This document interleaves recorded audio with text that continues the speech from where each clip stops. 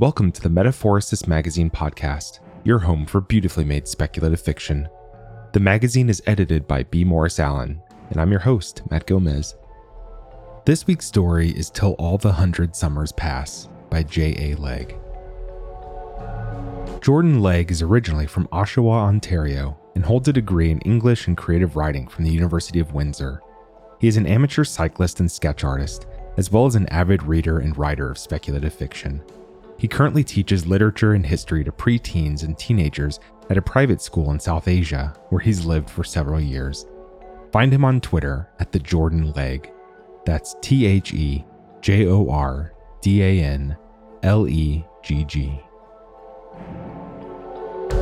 Let's jump in.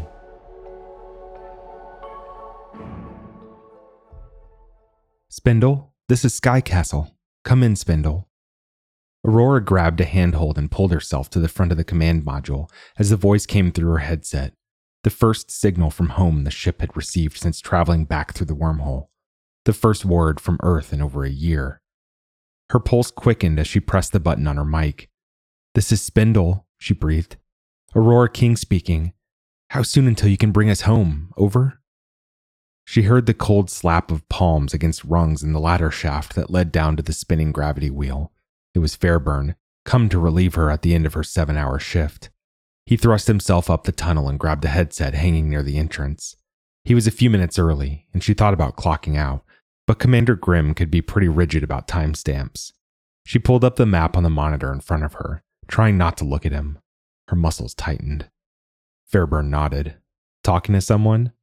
"Sky Castle," she nodded. "We're in home space, just short of Neptune's orbit."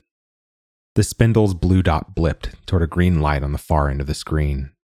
Blip. Blip. "Almost home," he breathed. Home. It seemed strange to Aurora, after all she'd been through, to describe Earth that way. Especially since the one thing she had missed, the one thing she really wished she could come back to, the one person that really felt like home, wouldn't be there. Phil. The engagement ring he had given her still hung around her neck, and she'd clipped a photo of him to the glass on her ship's berth. They were good reminders, but just reminders. Shadows. Cheap copies of the real Phil. They weren't enough. Especially because he was supposed to be here, on the ship, with her. "Where's Grimm?" Fairburn asked. "Dinner break," she said flatly, careful not to turn her head. "He'll be back soon, I'm sure." She reached down to the communicator clipped to her belt and clicked the pager button. The commander would want to be here when the next word from Sky Castle came in. Fairburn glided through the module's null gravity, then coasted to a stop beside her at the control interface. She fixed her attention forward, away from him. "Spindle, we have a lock on your coordinates and we're sending you our information," came the voice in their headsets. "Can you confirm your trajectory?" Fairburn scanned the information. "Confirm, Sky Castle." He took his hand off the button, then paused before speaking again. "Will you tell?" he asked. "Tell what you did to him, Fairburn," she thought. "Tell how you took him from me." "No," she said at last. "Even if she did, it wouldn't change anything. Phil would still be gone." More silence. "He's long dead, you know," Fairburn said. Aurora glared at him, her fingers clenched into a fist. "Do you have to?" she rasped. He turned back to study the interface. "Look at me," she said, louder. His finger traced the ship's trajectory across the monitor. He drummed against the edge of the control panel in time with the blue dot flashing on the screen. Her shift ended. "Look at me." Aurora wrenched his shoulder back so that he faced her, away from the starboard wall. He stared and let the uncomfortable silence hang in the air. She studied him closely, searching for a hint of remorse. Nothing. Unbelievable. Somewhere in the back of her mind, it registered that Commander Grimm could come back at any moment, but she didn't care. She had had enough. She kicked off from the edge of the control panel and pushed him hard against the far wall, teeth clenched.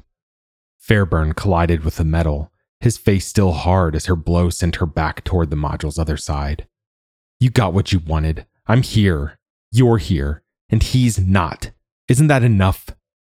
There was a crack in her voice. "Damn it." "Spindle?" asked the headset. Looks like you'll be crossing into our orbit in another 12 hours. We're adjusting course to meet with you then. You'll be home soon." Fairburn kicked toward the interface. "Confirm, Sky Castle," he said. "See you then." He looked out into the void. The sound of hands on rungs came up again through the tunnel. Grim was back from dinner. "I didn't get everything I wanted, Aurora," he told her at last, levelly. "You know that." Didn't get everything I wanted. She thought back to the offer he'd made her, back on the planet. It still made her stomach turn. "You didn't get me." "Yeah," she said. "Yeah, well, neither did the rest of us." The commander emerged into the module. Aurora ignored him and made for the exit. She pushed past Fairburn, past Grim, swung her body toward the tunnel, then dropped feet first toward the floor below. Not even close.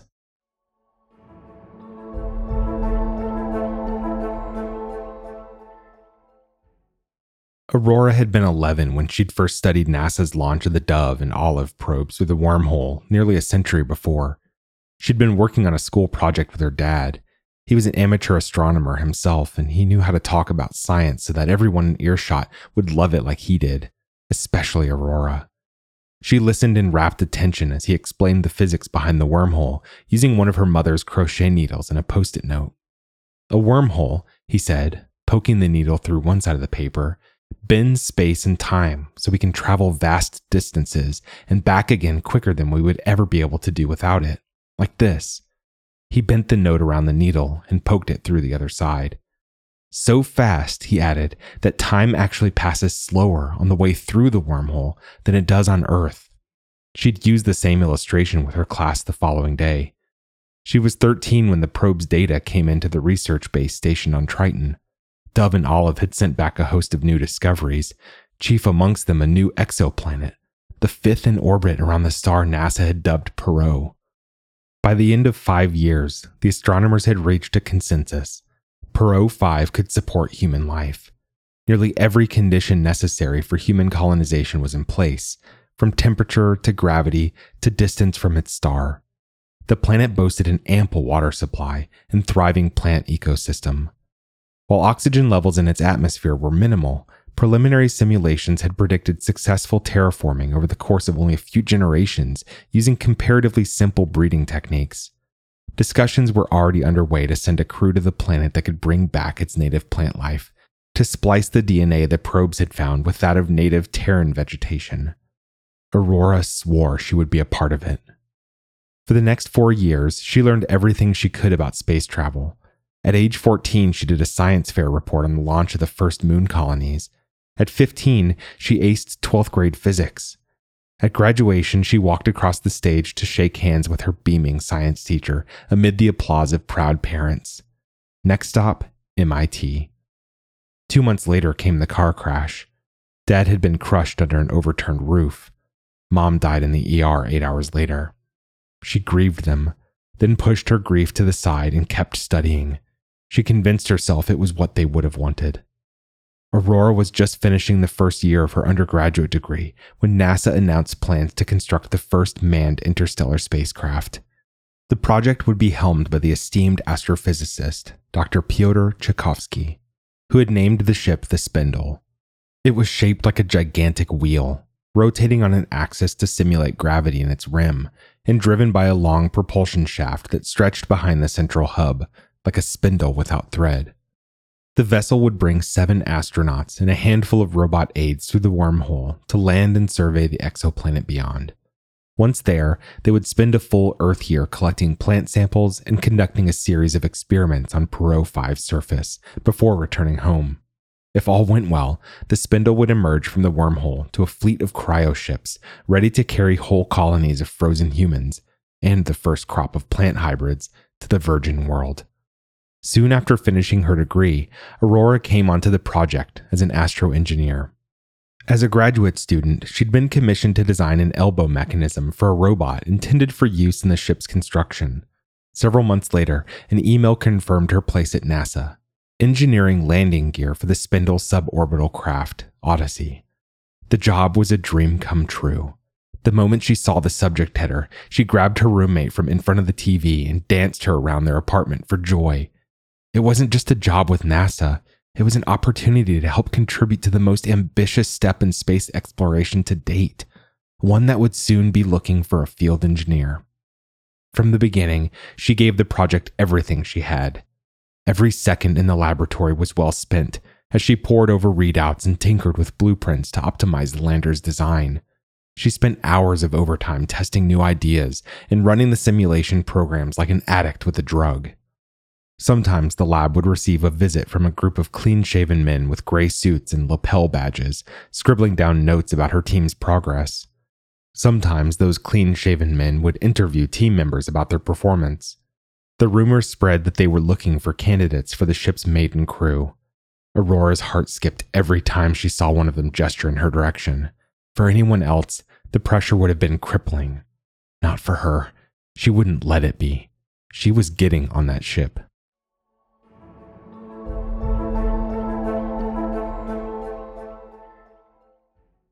It was 2 weeks into her work on the Odyssey that Aurora first met Phil. It was late, and she was hard at work on one of the lander's main gear actuators. Something was wrong with a computer simulation, and she wasn't willing to let the glitch sit untouched for an entire weekend. After a quick caffeine boost, she figured she'd be able to get the program working by midnight. She ducked out of her office, keys in hand. Her footsteps echoed through long, empty hallways, clicking a steady beat across the linoleum. Presently, though, she heard another sound between her steps. A loud, deep, expressive voice singing at the far end of the hall. She recognized it. He, yes, definitely a he, was singing Aerosmith's I Don't Want to Miss a Thing. Aurora followed the sound through the maze of corridors to another office door, cracked ajar. The nameplate read, Tchaikovsky, astrophysicist. She was curious. She'd heard Pyotr Tchaikovsky speak in briefings and lectures before, and knew the voice serenading the empty halls couldn't be his. The graying physicist's voice, though strong, was that of an old man, far from the young, vibrant voice that echoed Steve Tyler across the abandoned building. Aurora pushed the door open on the sight of a young man about her age, spinning in his office chair, his fingers picking across an air guitar. He swiveled to face her and broke off from the music, a startled look frozen on his face. Their eyes locked. Brown eyes, she noticed. Handsome features. A shock of auburn hair. He flashed her a grin, embarrassed, playful. "Hi," he said perkily. Aurora smiled back and tucked her hair behind her ear. Her stomach fluttered. Without breaking eye contact, his hand slipped over to his computer keyboard to the volume button. The 1990s era crooning grew quieter. "Most people use headphones," she said. "Sorry, I'll keep it down." "No, it's fine. You sound good." She pointed to his nameplate. "Tchaikovsky?" "Phil Tchaikovsky, yeah." "Related to Pyotr?" "His son." "And you are?" "Aurora King. I'm in the astroengineering department." "King?" he asked. "I've read some of your work. Your preliminary designs for the Odyssey landing gear are really impressive." "Thanks," she said. She felt a swell of pride, and at the same time, wished her hair looked a bit neater. "Working late tonight?" she asked. "Yeah. You headed home?" "Actually, I was going to go for a coffee run before settling in for another couple hours." She hesitated. "You want to come?" "Sure," he said, grabbing his jacket. They made for the exit. "So, Aerosmith, huh?" Aurora remarked. "Old song." "I like old songs," Phil shrugged. "I'm impressed you recognize it." He held the door as they left the building, then led her across the parking lot to a silver Toyota. "My dad read me a lot of old sci-fi when I was a kid," she told him. "With all the wormholes and exoplanets showing up in the news, he wanted me to understand what it meant that the mythology of the past was becoming real in our lifetime. Read to me every night before bed. Herbert, Clarke, Heinlein. We watched a lot of old movies, too. I saw the one the song was written for." "That why you joined NASA?" he asked. "Science fiction with Dad?" "Something like that," she answered. Phil opened his passenger door, and she thanked him and ducked inside. He gunned the car's engine. "I get it. When I was a teenager, I saw my dad looking over some of the data the probe sent back. He was bent over the table, pages open. Morning sun streaming through the windows with Mom's pot roast still on the table, cold from the night before. It was a big deal to him, how close we'd just gotten to actual interstellar expansion. It became a big deal to me too, I guess. All the more so now that we're about to launch the spindle. Aurora bit her lip. I'm going to be on it. Really? Phil pulled out of the parking lot. Like, you've already been accepted for the crew? I thought that wasn't going to be finalized for another few years. No, Aurora corrected herself. Not yet, but I'm determined. It's what I've been working toward ever since they announced the project. Isn't your dad going to miss you? She hesitated. It wasn't something she liked talking about, especially with new people. She traced mental fingers over the throb of old grief. He died, she said at last. Both my parents did. Car crash years ago. Phil braked to a halt at an oncoming stop sign. He looked across at her. I'm sorry, he said. He was, too. She heard it in his voice. That sense of loss that so many people try to fake when they heard her mention the crash. Not Phil. She could tell almost immediately. Phil wasn't fake. I know they're proud of me, she said. My dad gave me this dream. My mom taught me I could reach it. I'm going to be on that ship. They sound like pretty great people, he said. And honestly, you might make it. Like I said, I've read some of your work. Your parents have good reason to be proud. He checked the traffic and turned onto the street-lit road. Thanks, she said. How about you? Would you join if you had the chance? Hey, if I apply, I won't need anyone else, Phil joked. Yeah? Aurora raised a playful eyebrow. You're going to pilot the ship through a wormhole, leave her in orbit, camp out alone on an alien planet for a year, run a series of complex atmospheric, botanical, and microbiological tests, adapting to any and all problems you find along the way, and then come back with the appropriate plant samples by yourself. Totally, he said. Aurora chuckled. Honestly, I don't know yet if I want to ride the spindle, he said, more serious now. I probably could. I'd miss everyone back home, but my parents would be proud. But...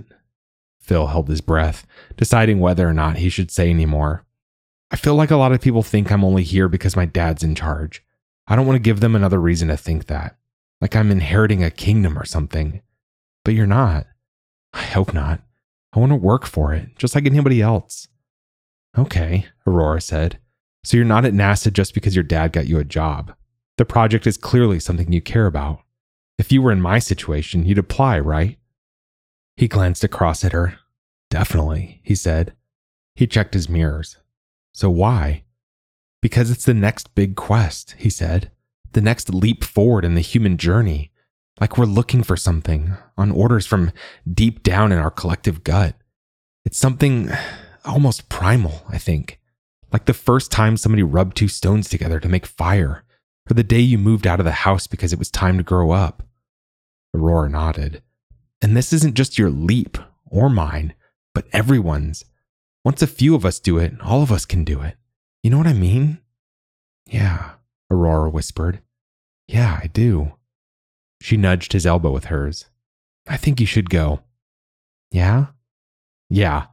I'd fly a starship with you. Who cares what anyone else thinks?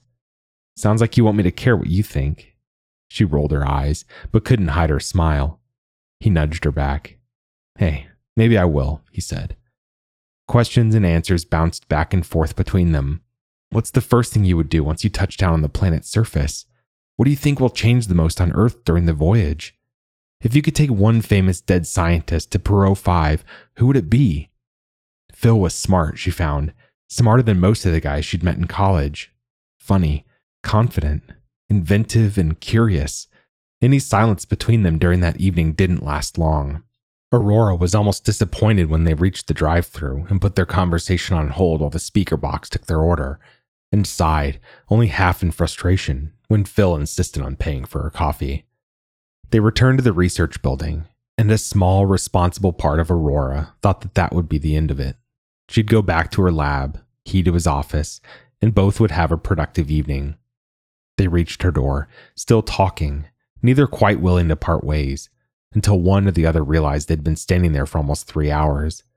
It was 2:14 in the morning when Aurora drove home, her glitch still unsolved, remembering what Einstein had said to explain time dilation.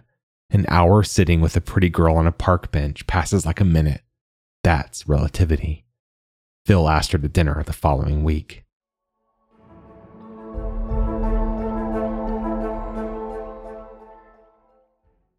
By the end of that year, Phil had gotten his PhD, and both of them were candidates for the Spindle's maiden crew.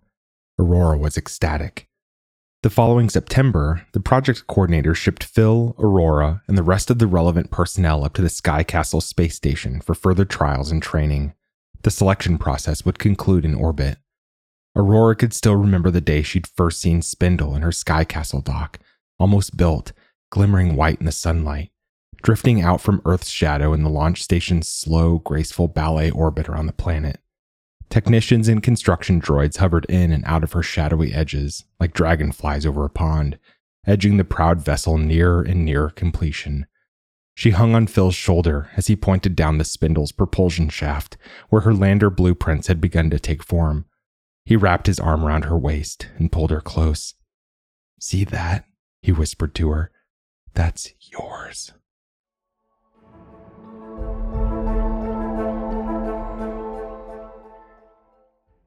Aurora and Phil met Malcolm Fairburn the day after their arrival. He was one of 13 other candidates for the mission, an astrophysicist like Phil, who'd served as a critical consultant for military spacecraft. He had angled features, a patch of beard over his chin, and focused iron-gray eyes that never missed an atom. "Tchaikovsky?" he asked, on hearing Phil's name. "Like Pyotr?"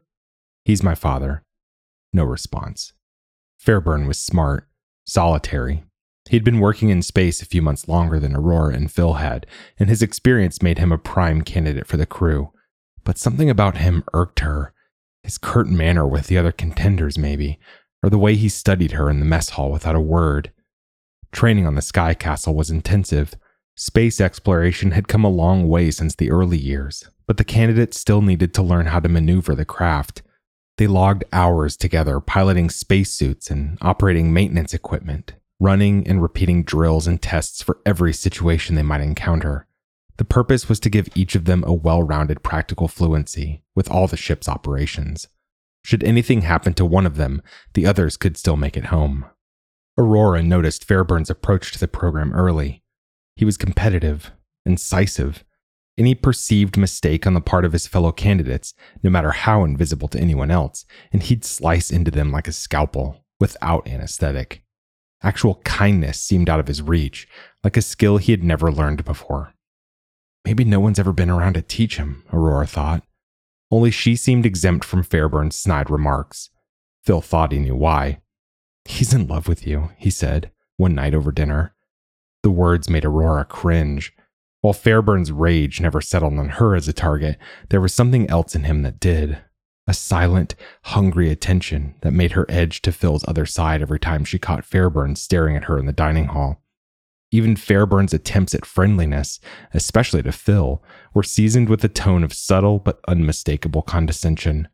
It was especially potent at the nickname he chose for him, Prince.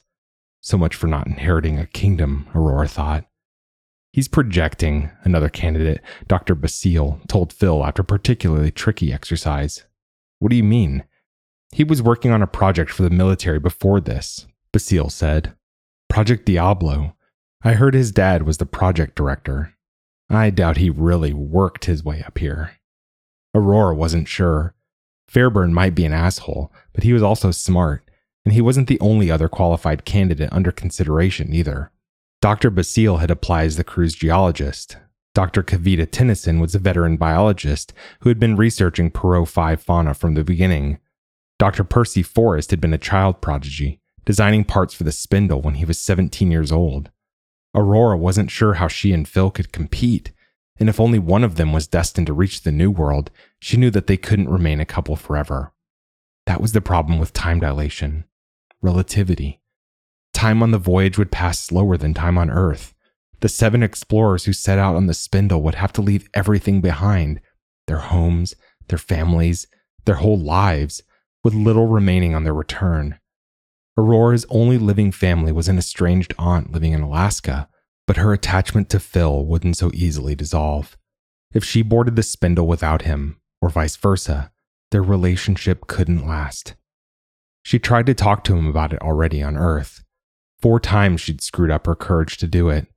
Twice she'd let the opportunity slip. The 3rd time she'd gotten distracted. He'd cooked them dinner, stubbed his toe on a corner at his house, and spilled spaghetti sauce all over the floor. She'd laughed.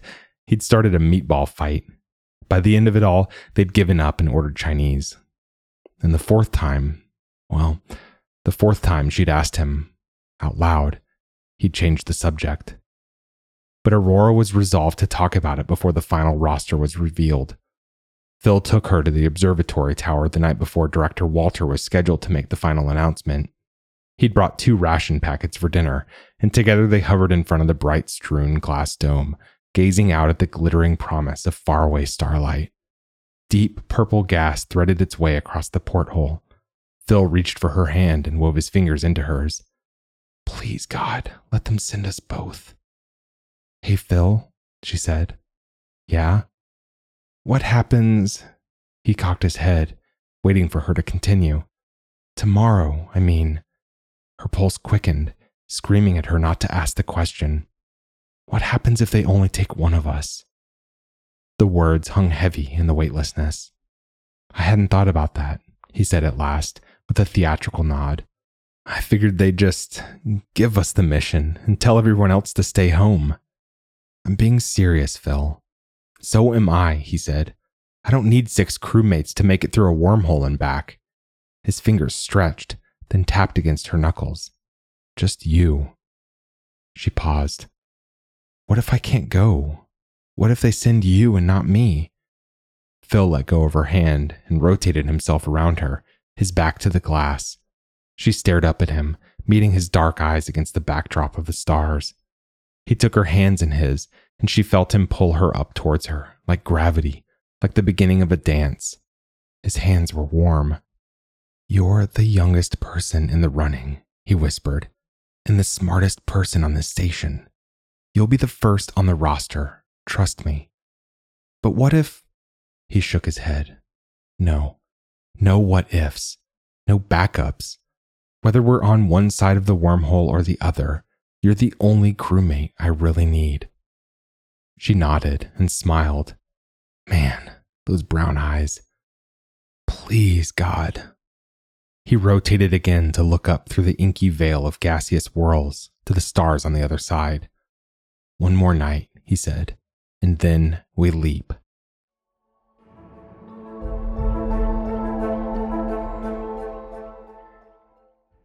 Aurora woke the next morning to find Phil already out of bed, clicking through his messages. She unclipped from her berth, slid open the glass partition, and scrambled forward, desperate with anticipation. She touched her hand against his back and ran it up under his arm, wrapping him in a close hug. She inhaled deeply, stretched herself upward, and glanced toward the screen from over his shoulder. He spun around to face her, blocking her view of the monitor. He rolled his bottom lip back against the edge of his top teeth, Phil's telltale sign of disappointment. "Did we make it?" she whispered. When he didn't respond, she raised her eyebrows. "Come on, don't joke about this." His eyes darted around the compartment. Other candidates, bleary-eyed and slow, began to unclip from their berths. Fairburn glared at him as he emerged from behind his glass. Phil said nothing. His eyes began to water. "Phil," Aurora said, as she tried to push him away from the monitor. "Did we make it?" He reached behind himself and grabbed the underside of the keyboard in an effort to steady against her push. She pushed harder. "Answer me or get out of the way, Philip Tchaikovsky. Are we on the spindle?" He shook his head and bowed low. "I'm sorry, Aurora," he whispered. He pushed up toward her, his arms outstretched in a comforting hug. She heard a catch in his throat. She shoved him away from the keyboard to look at the screen. She scanned the opening paragraph and down to the list of names. Her mind barely registered most of them, but there, in professional black font, in a column with 5 others, were the names Tchaikovsky and King. Phil sputtered a mischievous giggle and floated to his berth. Aurora checked the list again, praying she wasn't dreaming. Anderson, Basile, Tchaikovsky, Grimm, Forrest, Tennyson, King. They were going. Together. Aurora turned to Phil and grinned, then shot toward him and pressed him against the bunks. They locked eyes, and she grabbed his arms to pull herself close. "Hey," he said, grinning. She felt him poke at her stomach and looked down. There was a small felt box in his hand, open. "Will you marry me?" A white diamond sparkling against the black, like starlight. "I kind of want to say no now," she said, smirking through the tears. "Would you say yes if I got down on one knee?" He grabbed a handhold and tried to edge himself lower, fumbling in an attempt to remain kneeling. He stared up at her, weightless. She savored the tension as long as she could, but in the end couldn't stop the laughter. "Yes," she said. "Yes, I'll marry you." He pulled his fist back in triumph, then pushed upward. Aurora shot a playful blow to his abdomen. His torso crunched forward, and he gave an exaggerated oof. "Don't do that again," she lilted. Whatever shock Phil had felt from the hit had vanished, replaced with a wide smile. She grinned as he pushed himself forward and pulled her close, his hand on her back. Then she kissed him.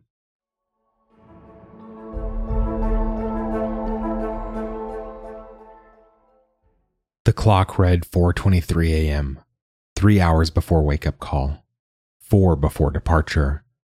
Aurora unlocked the glass partition and pushed out from the berth. She hadn't slept. She slipped on her jumpsuit and floated to the observation deck. The earth spun beneath her, cities radiant in the shadowy blue. Another planet. She was going. The most important journey in human history, and she would be a part of it. And the spindle was only the beginning. Once they made it back through the wormhole, the colony arcs would be close to finished. Research into cryogenics technology had already begun. The hope was that this would make it easier for the colonists to board their ships en masse, as well as conserve supply storage on board. On reaching orbit, the colonists would remain frozen, then be thawed in waves as the settlements grew in population capacity. With any luck, in only a few decades after their arrival, Perot 5 would have a thriving human colony on a breathable new world. For Aurora, the morning's launch would mark a new beginning for the human species, the dawn of the interstellar age. And she and Phil were going to be a part of it. Together.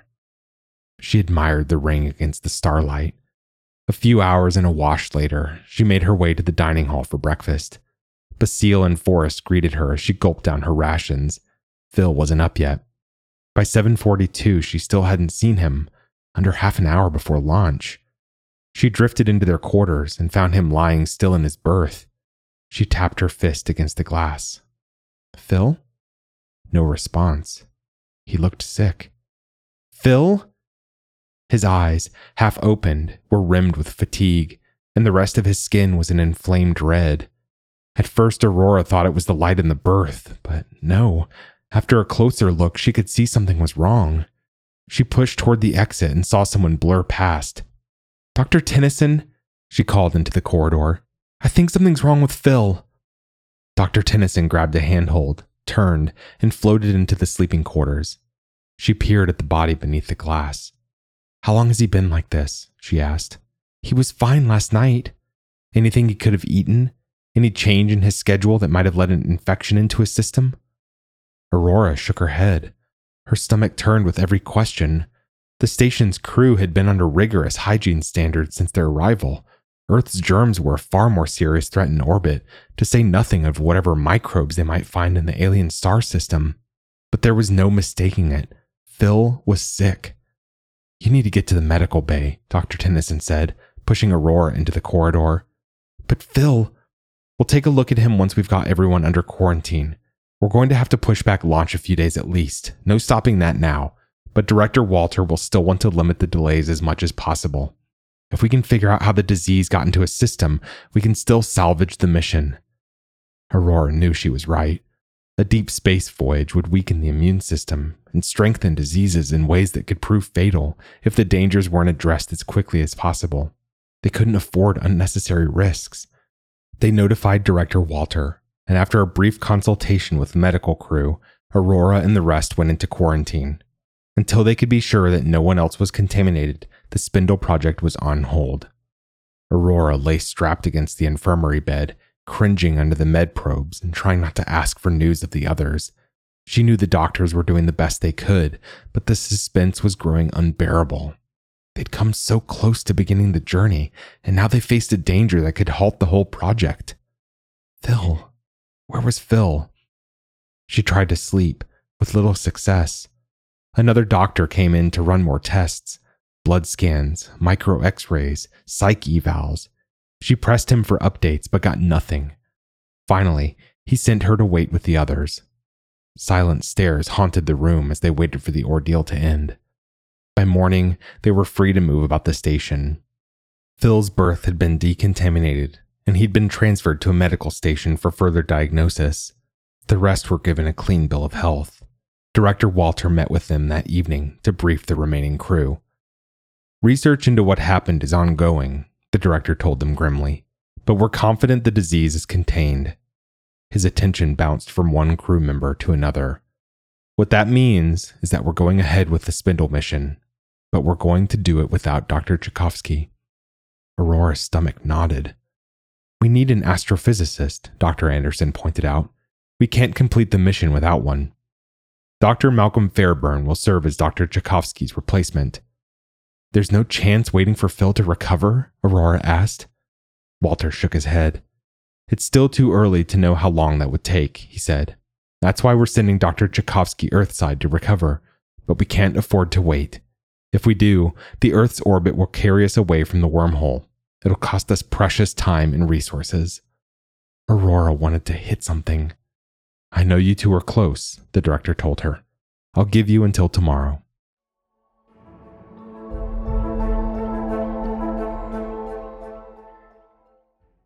Phil? Hey, he breathed. Even in her headset, he sounded different from the man who had proposed to her less than 48 hours ago. Weaker. Aurora's stomach turned. From the communication tower, she could see the bright white of the medical station hovering over the tinted horizon, falling forward into Earth's grim shadow. How had things gone from so right to so wrong in only 2 days? How are you feeling? She asked. Pretty tired, he replied. Doctor says my fever's at 103. Last few trips to the restroom have been kind of brutal. They're sending me home in a few hours. Aurora nodded. We're going ahead with the mission, she whispered. The medical station began to fall past the sunset. I heard. We didn't decide what would happen if one of us couldn't go. Didn't we? Phil's voice cracked. You said you wanted me to be your crewmate, she whispered. That whether we were on one side of a wormhole or the other, I was the only one you'd really need. Yeah, he said. Yeah, I did. His voice gave way to silence, a burning, heavy silence, buffering the next painful word like the wall behind her buffered the fury of solar radiation. So now what? She asked. Well, he said, I think you get on that ship and you bring us back some plants. Aurora shook her head. I can't. Can't what? Can't leave a day after you asked me to marry you. I mean, I love you, Phil. I can't abandon you after that. You also can't pass up this opportunity. The silence was uncomfortable. You need to get on board that ship, Aurora, he said. I'll be here when you get back. If only that were true, she thought. I can't. All right, Phil said. He took a deep breath. Then, Dr. Aurora King. God, she loved how her name sounded on his tongue. I'm breaking up with you. She gave a bittersweet laugh. You're just no good for me, he continued. You're smart and beautiful and awesome and bound on a journey through a wormhole to an alien star system. And that's just not the kind of woman I can, in good conscience, tie down. So I'm leaving you. I'm leaving you, she said, wiping a tear from her smile. Hey, promise me this, Phil added. Make sure you're the first to touch foot to the new planet, and say something good. I love you, you know, she whispered. I'll always love you. Make a girl really happy for me someday, okay? I will, he said. I love you too. The words sounded casual, like he was just leaving for a night and would see her again in the morning. If only.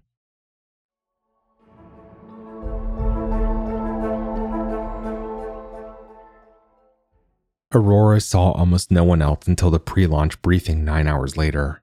She felt their eyes on her, heard the whispers when her back turned, and endured the silences that told her how little they felt they could say. She sat through the briefing, hardly listening to any of it, praying, instead, for one last chance that Phil might be well enough to go with them after all. But the crew boarded the Spindle, and Aurora and the others watched from the observation deck as Commander Grimm unlocked the ship from her docking bay. The launch sequence blurred past in what seemed like minutes. She didn't try to savor it. All of the excitement she'd expected to feel as the Spindle broke away from Sky Castle seemed forced and insincere the moment they actually detached. How could any of it matter without Phil on board beside her? The crew slept in shifts. With no sun to distinguish between days, a preset 24-hour schedule served as its replacement. Aurora woke every cycle feeling sick, lost churning through her insides like machinery. Sometimes she wished it would end. Other times she dared not let it. It would feel like betrayal, letting her memory of Phil float out into the void, like he hadn't really mattered to her. And no matter how much the loss of him hurt right now, she refused to admit that he had not mattered. For most of the voyage, she cut herself off from the rest of the crew. Dr. Basile tried to keep them occupied as best he could. The man had an endless supply of games and anecdotes, but Aurora found it difficult to stay interested. She secluded herself for days in her quarters, combing through the selection of books and movies on the Spindle's mainframe. Sometimes recorded a few video greetings to send home. No one ever replied. And in the silence between the stars, her grief howled. The others worried. All of them had had some idea of what Phil had meant to her, and most had been there for the proposal. Dr. Tennyson noticed the ring around her neck and tried talking to her about it once or twice. Aurora brushed it aside. As kind as the thought might be, Aurora was perfectly capable of doing her job without a breakup counselor. She could deal with loss, she insisted. She'd done it before. Soon, everyone's concerned looks gave way to indifference. She'd join them when she wanted to, they reasoned, but until then, pressing her was futile. Eventually, most of them got used to her absence. She wondered if Phil had gotten used to her absence. It wasn't just grief that drove her further from contact with the others. It was Fairburn. The distance from Earth had increased his irritability.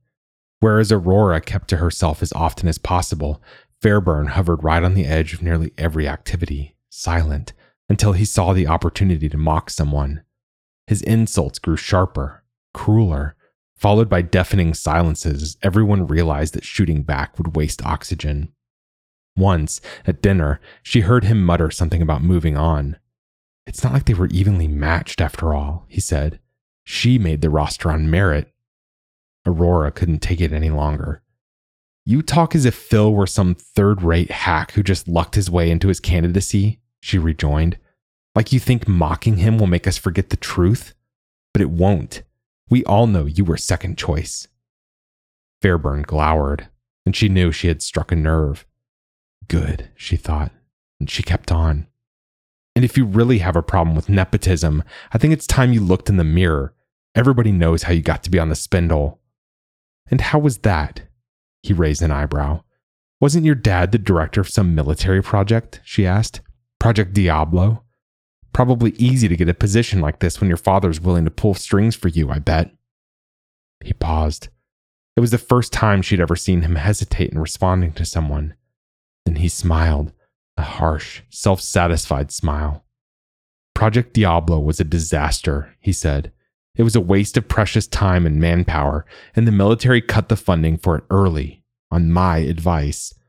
Since the director of the project resigned in disgrace, I don't see much point in asking favors from him. Not my dad, the director." His glare, unbroken, forced her to retreat back to her dinner. But she went to bed that night thinking on it, and realized that at last she had found a chink in his armor, a weakness, one she wouldn't soon forget. It wasn't until the spindle reached the entry to the wormhole that Aurora began to take a real interest in the mission again. The call went out across the ship. Commander Grimm's firm German voice woke the few sleepers, and everyone filed into the command module. Aurora crowded in with the others, strapping in and grabbing a handhold on the far wall. The wormhole gaped before them on the other side of the glass. Distant stars and gases warped along its rim like shadows on the ripples in a pond. Aurora felt a lump in her throat as she thought about what they were seeing. They were already farther away from Earth than any human being had ever been. And now, there it was, that sphere-shaped gravitational anomaly tunneling through space-time and across the observable universe. The one she had been chasing since grade school. The one she'd left behind, everyone and everything to find. The crew tethered themselves into place as the ship arced through the tunnel, orbiting toward it in a long, silent fall. "Hold on, everyone," Grimm said. "Here comes the drop." The spatial shimmer began to twist and elongate like a rubber band. Aurora felt her stomach turn inside her. Her teeth clenched. She heard something rattle at the back of the module, something that she hoped was tied down. Another rattle. She felt vomit burn the back of her throat and prayed the ship would hold together. She looked back to her fellow crew members. Fairbairn's head was tipped upward, wide-eyed in a silent expression of terror. Basile held his head in his hands. Tennyson had gone unconscious. She wasn't sure how long this went on, but then everything went still. Aurora relaxed. Her stomach heaved. Her head ached. But it was over. "We made it," Grimm said. Aurora breathed a sigh of relief as others whooped around her. She unstrapped herself and floated forward, hardly daring to believe it. They were through.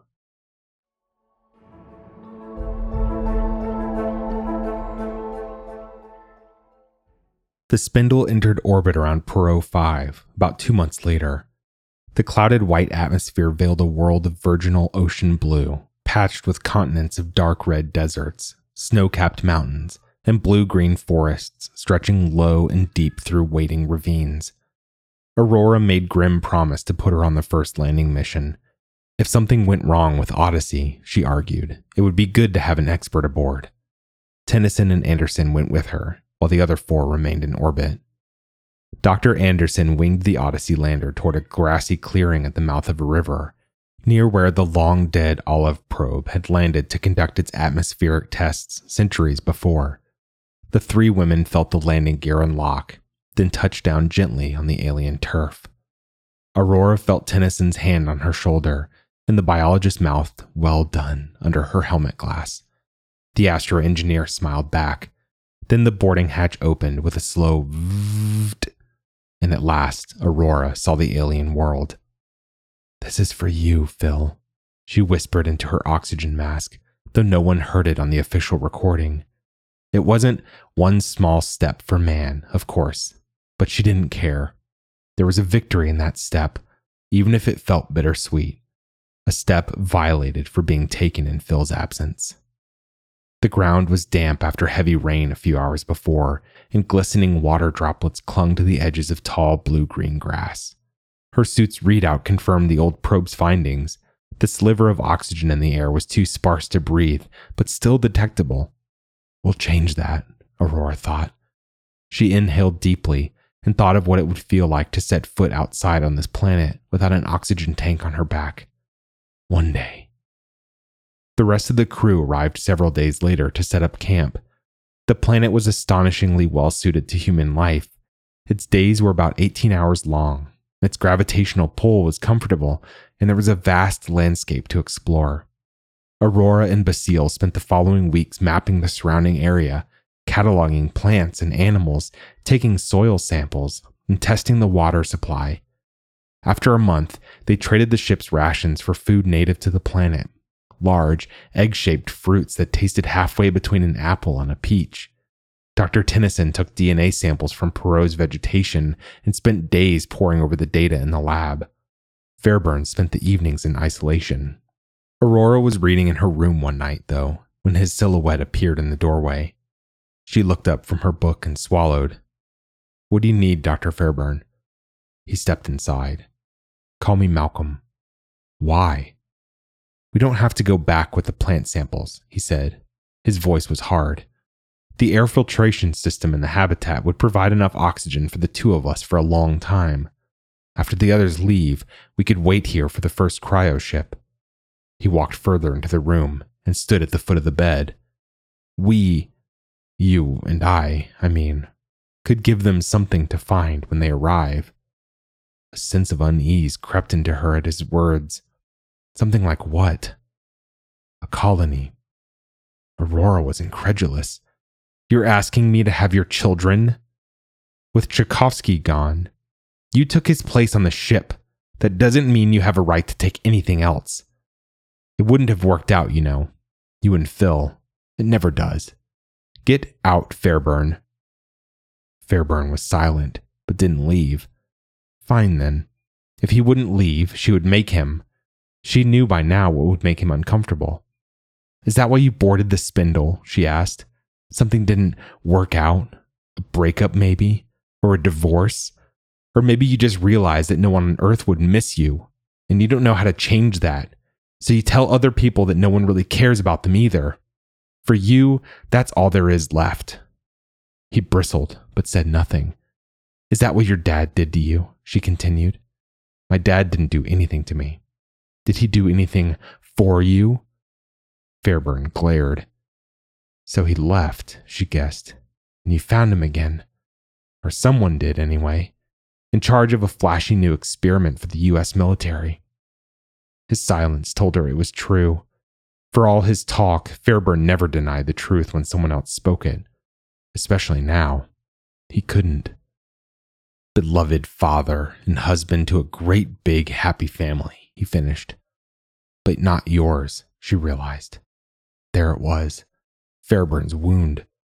She eased up. I'm sorry, Fairburn. Fairburn didn't seem to notice her apology. He was a decorated soldier who failed the only thing he was ever good at, he said. Dismissed from his post in weapons development because his own son tanked his idea, because he was too proud to admit who I was, even to his other family. There was contempt in those last two words. And now his own son's made history, Aurora finished, in a way he never could. He can't claim credit for that without acknowledging who you are. Fairburn nodded. I'm sorry he hurt you, Fairburn, she said at last, but that doesn't change how I feel about Phil. Still? Here, too, there was contempt, bitterness. Still. Decades have passed on Earth. Even if he survived the typhoid, by now there's nothing left. It was her turn now to feel the wound throb. Damn you, Fairburn. Just when I start to feel sorry for you, you show me why I shouldn't. I thought I told you to get out, she said. Aurora. And then she realized. Who said it was typhoid? Fairburn looked like a deer in headlights. The doctors, the medical personnel said. No one said it was typhoid. Her feet slid off the bed and she stood, glaring. We left before the final diagnosis. Fairburn said nothing. She felt the old scar of Phil's absence bleeding anew, and the blood turned to venom in the silence. She stepped closer. You bastard. We cured typhoid long ago, Aurora. She cut him off with a cold slap. Fairburn let out a trembling breath. I didn't kill him. Decades have passed, Aurora spat. By now there's nothing left? God, how did you even get the virus onto the station? You must have been planning it for ages, just in case you didn't get in. You won't tell, Fairburn said. You can't prove anything, and our mission can't afford to lose a man if something goes wrong. You'd need me. They all do. Get out, she ordered, and I won't tell anyone. He glowered and obeyed.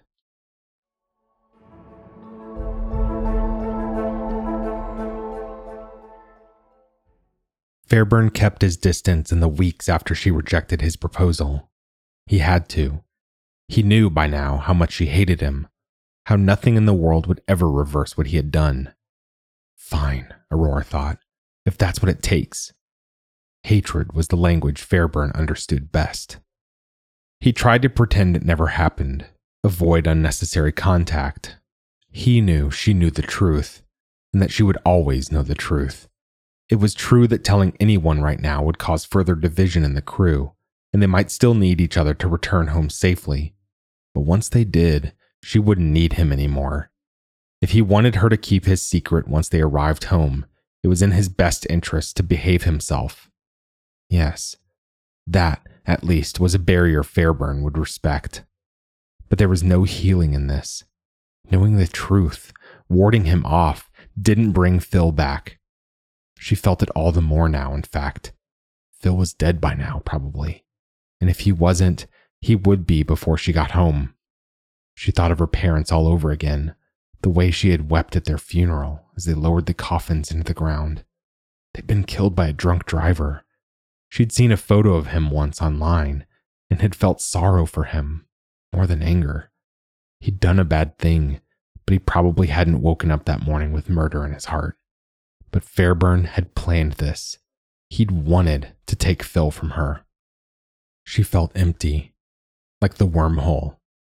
After Phil's death at Fairburn's hand, that emptiness was the only thing left. Little changed for Aurora in the final months on Perot 5. Dr. Basile kept taking soil samples. Dr. Tennyson continued her survey of the planet's greenery. By the end of their stay, they were confident the biology teams on Earth would be able to engineer a strain of Perovian flora to terraform the planet's atmosphere. Their tenure on the planet ended, and at last, the 7 explorers returned to the Odyssey lander, docked with the spindle, and began the long trek home.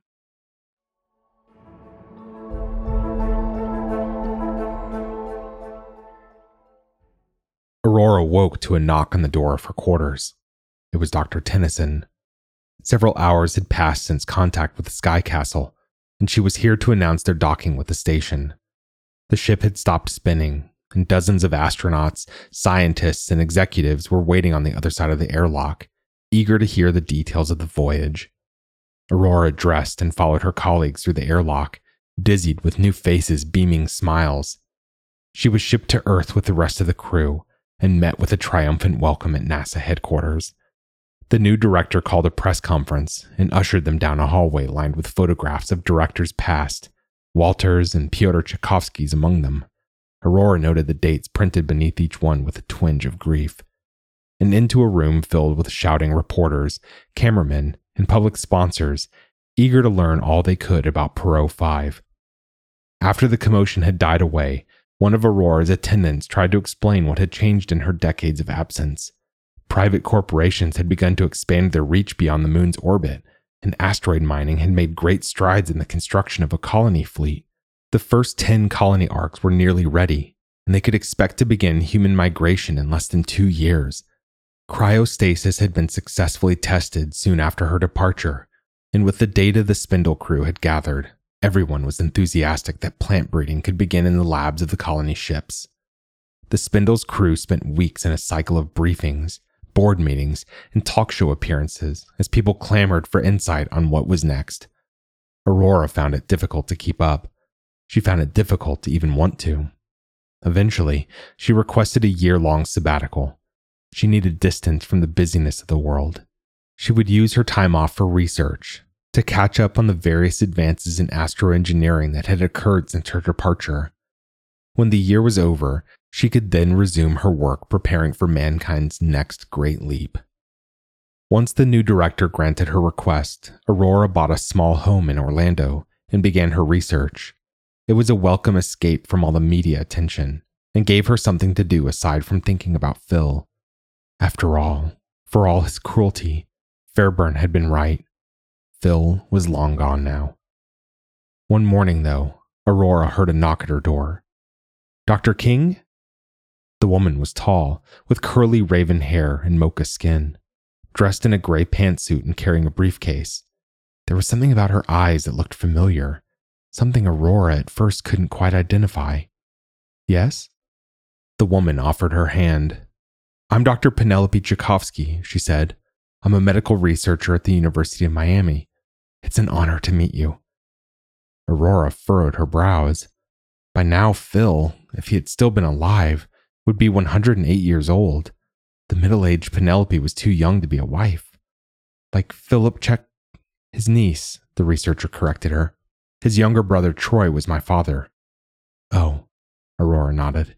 They shook hands. Dr. Tchaikovsky, I don't know what they told you about me and Phil, but... Everything, Penelope interrupted. They told me everything. Your first date, your work on board Sky Castle, the proposal, and the day after, when he got sick and you had to leave him behind. Her mouth curved upward in a kind smile. You told him to make a girl really happy someday. The memory of her own words stabbed. What can I do for you, Doctor? Aurora said. Whatever else happened, she wasn't going to break down in front of a stranger at the front door. I'd actually like to do something for you, Dr. King, Penelope said. There's something of Phil's that I'd like to show you. She nodded toward the ring, still hanging around her neck. Is that the one he gave you? With all due respect, ma'am, that was a long... Please, Penelope insisted. Do you still love him? Aurora didn't know what to say. It all flashed through her mind again. Boarding the ship, crossing the wormhole, her first step onto the planet, the bitter night with Fairburn, and all the anger and confusion that had come after it. And then the return to dock with Sky Castle. It all felt so hollow, marred by his absence. A full year of her life, the one she'd spent her life working for, and he hadn't been in it. Did she still love him? Yes. Then come with me.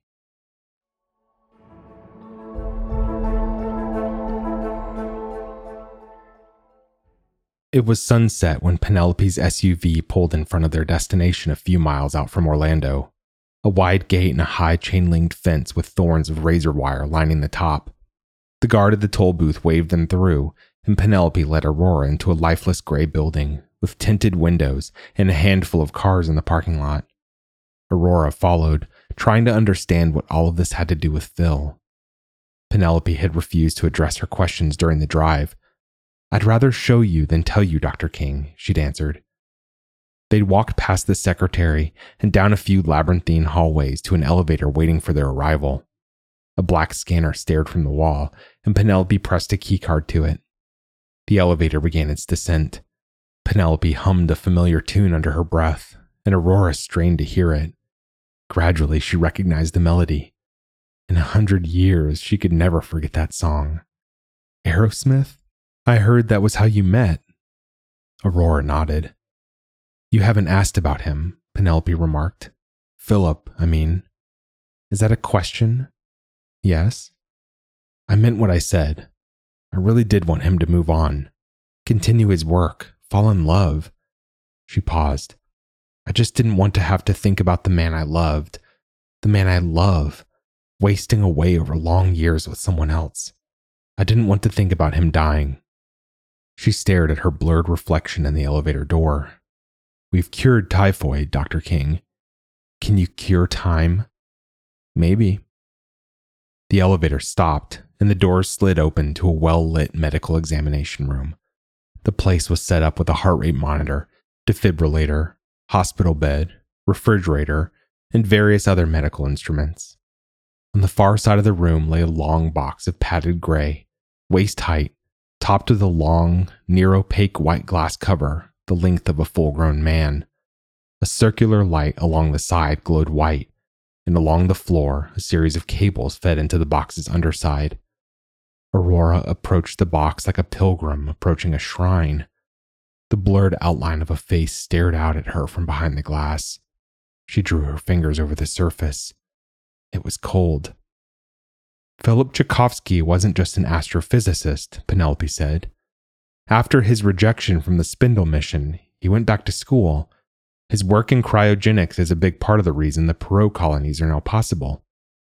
Aurora looked to Penelope in odd disbelief. You mean he's... Penelope nodded. A little cold, maybe, but he's in there. He's been waiting for a long time. She pointed to a fingerprint scan beside the white light on the side of the cocoon. It's coded to you. You want to wake him up? Aurora's heart quickened. Alive. Phil was alive. Dreaming. Right in front of her. A fingerprint scan away from waking up. She pressed the scanner. The bar of light rolled up and down the screen. There was a beep, and then a click, and then the glass cover slid off the sarcophagus with a steamy hiss. She heard short gasps of breath spurting out from an ancient respiratory system. Aurora peered inside. Dark brown eyes looked up at her and blinked. Squint. Blink. Phil? She touched her palm to his frozen cheek. Breath steamed from his mouth, warm to her touch compared to the cold of his skin. A hand reached up and grabbed the edge of the coffin. Phil pulled himself upward, shivering, his face still caked with ice. He wiped his hand across his eyes and stared at her. Another blink. Aurora? The voice. His voice. The one she'd heard echoing Aerosmith's lyrics through the halls of the research building so many years ago. God, she'd missed that voice. The one that should have filled all the silences she'd traveled since their call before the launch. Aurora grinned and wrapped his frigid hand in hers. For all the weakness his body had endured during cryosleep, she felt the strength in those fingers as they closed between her own. You're alive, she breathed. The icy Phil nodded. I promised you I'd make a girl really happy someday. She kissed him, and it was as if all the years that had stood between them melted away in that kiss. He was here and alive and young and hers. Her lips remembered the taste of his, eager and lively even under the cracks that had formed in frozen years. She smiled between each caress of his mouth with a delight far greater than she had ever expected to feel again. His kiss woke something in her and promised it would never again have to sleep. I love you, she gasped between kisses. I'll always love you. Always, he replied. Finally, they pulled away. Phil staggered to his feet. Penelope found him a blanket, and together they checked his vitals. 15 minutes later, he sat on the hospital bed, eating a ration packet. What was it like? He said. Perot 5, I mean. Do you want to see it? Go there, Phil asked. With you? He reached behind her hair to unclasp the ring from around her neck. She nodded, moving her hair out of the way. They're projecting only 5 years before the first colony ships launch, she told him. You ready to make the leap with the rest of the human race? Yeah, he said, smiling. He took her hand and slipped the ring back onto her finger. I mean, I've got the only crewmate I'll ever need. That was Till All the 100 Summers Pass by J.A. Legg. Thanks for listening. If you enjoyed this episode, we'd love if you'd leave us a 5-star review on Apple Podcasts, or better yet, share the magazine and podcast with a friend. If you'd like to listen to more speculative fiction, visit us online at magazine.metaphorosis.com or on Twitter at metaphorosismag.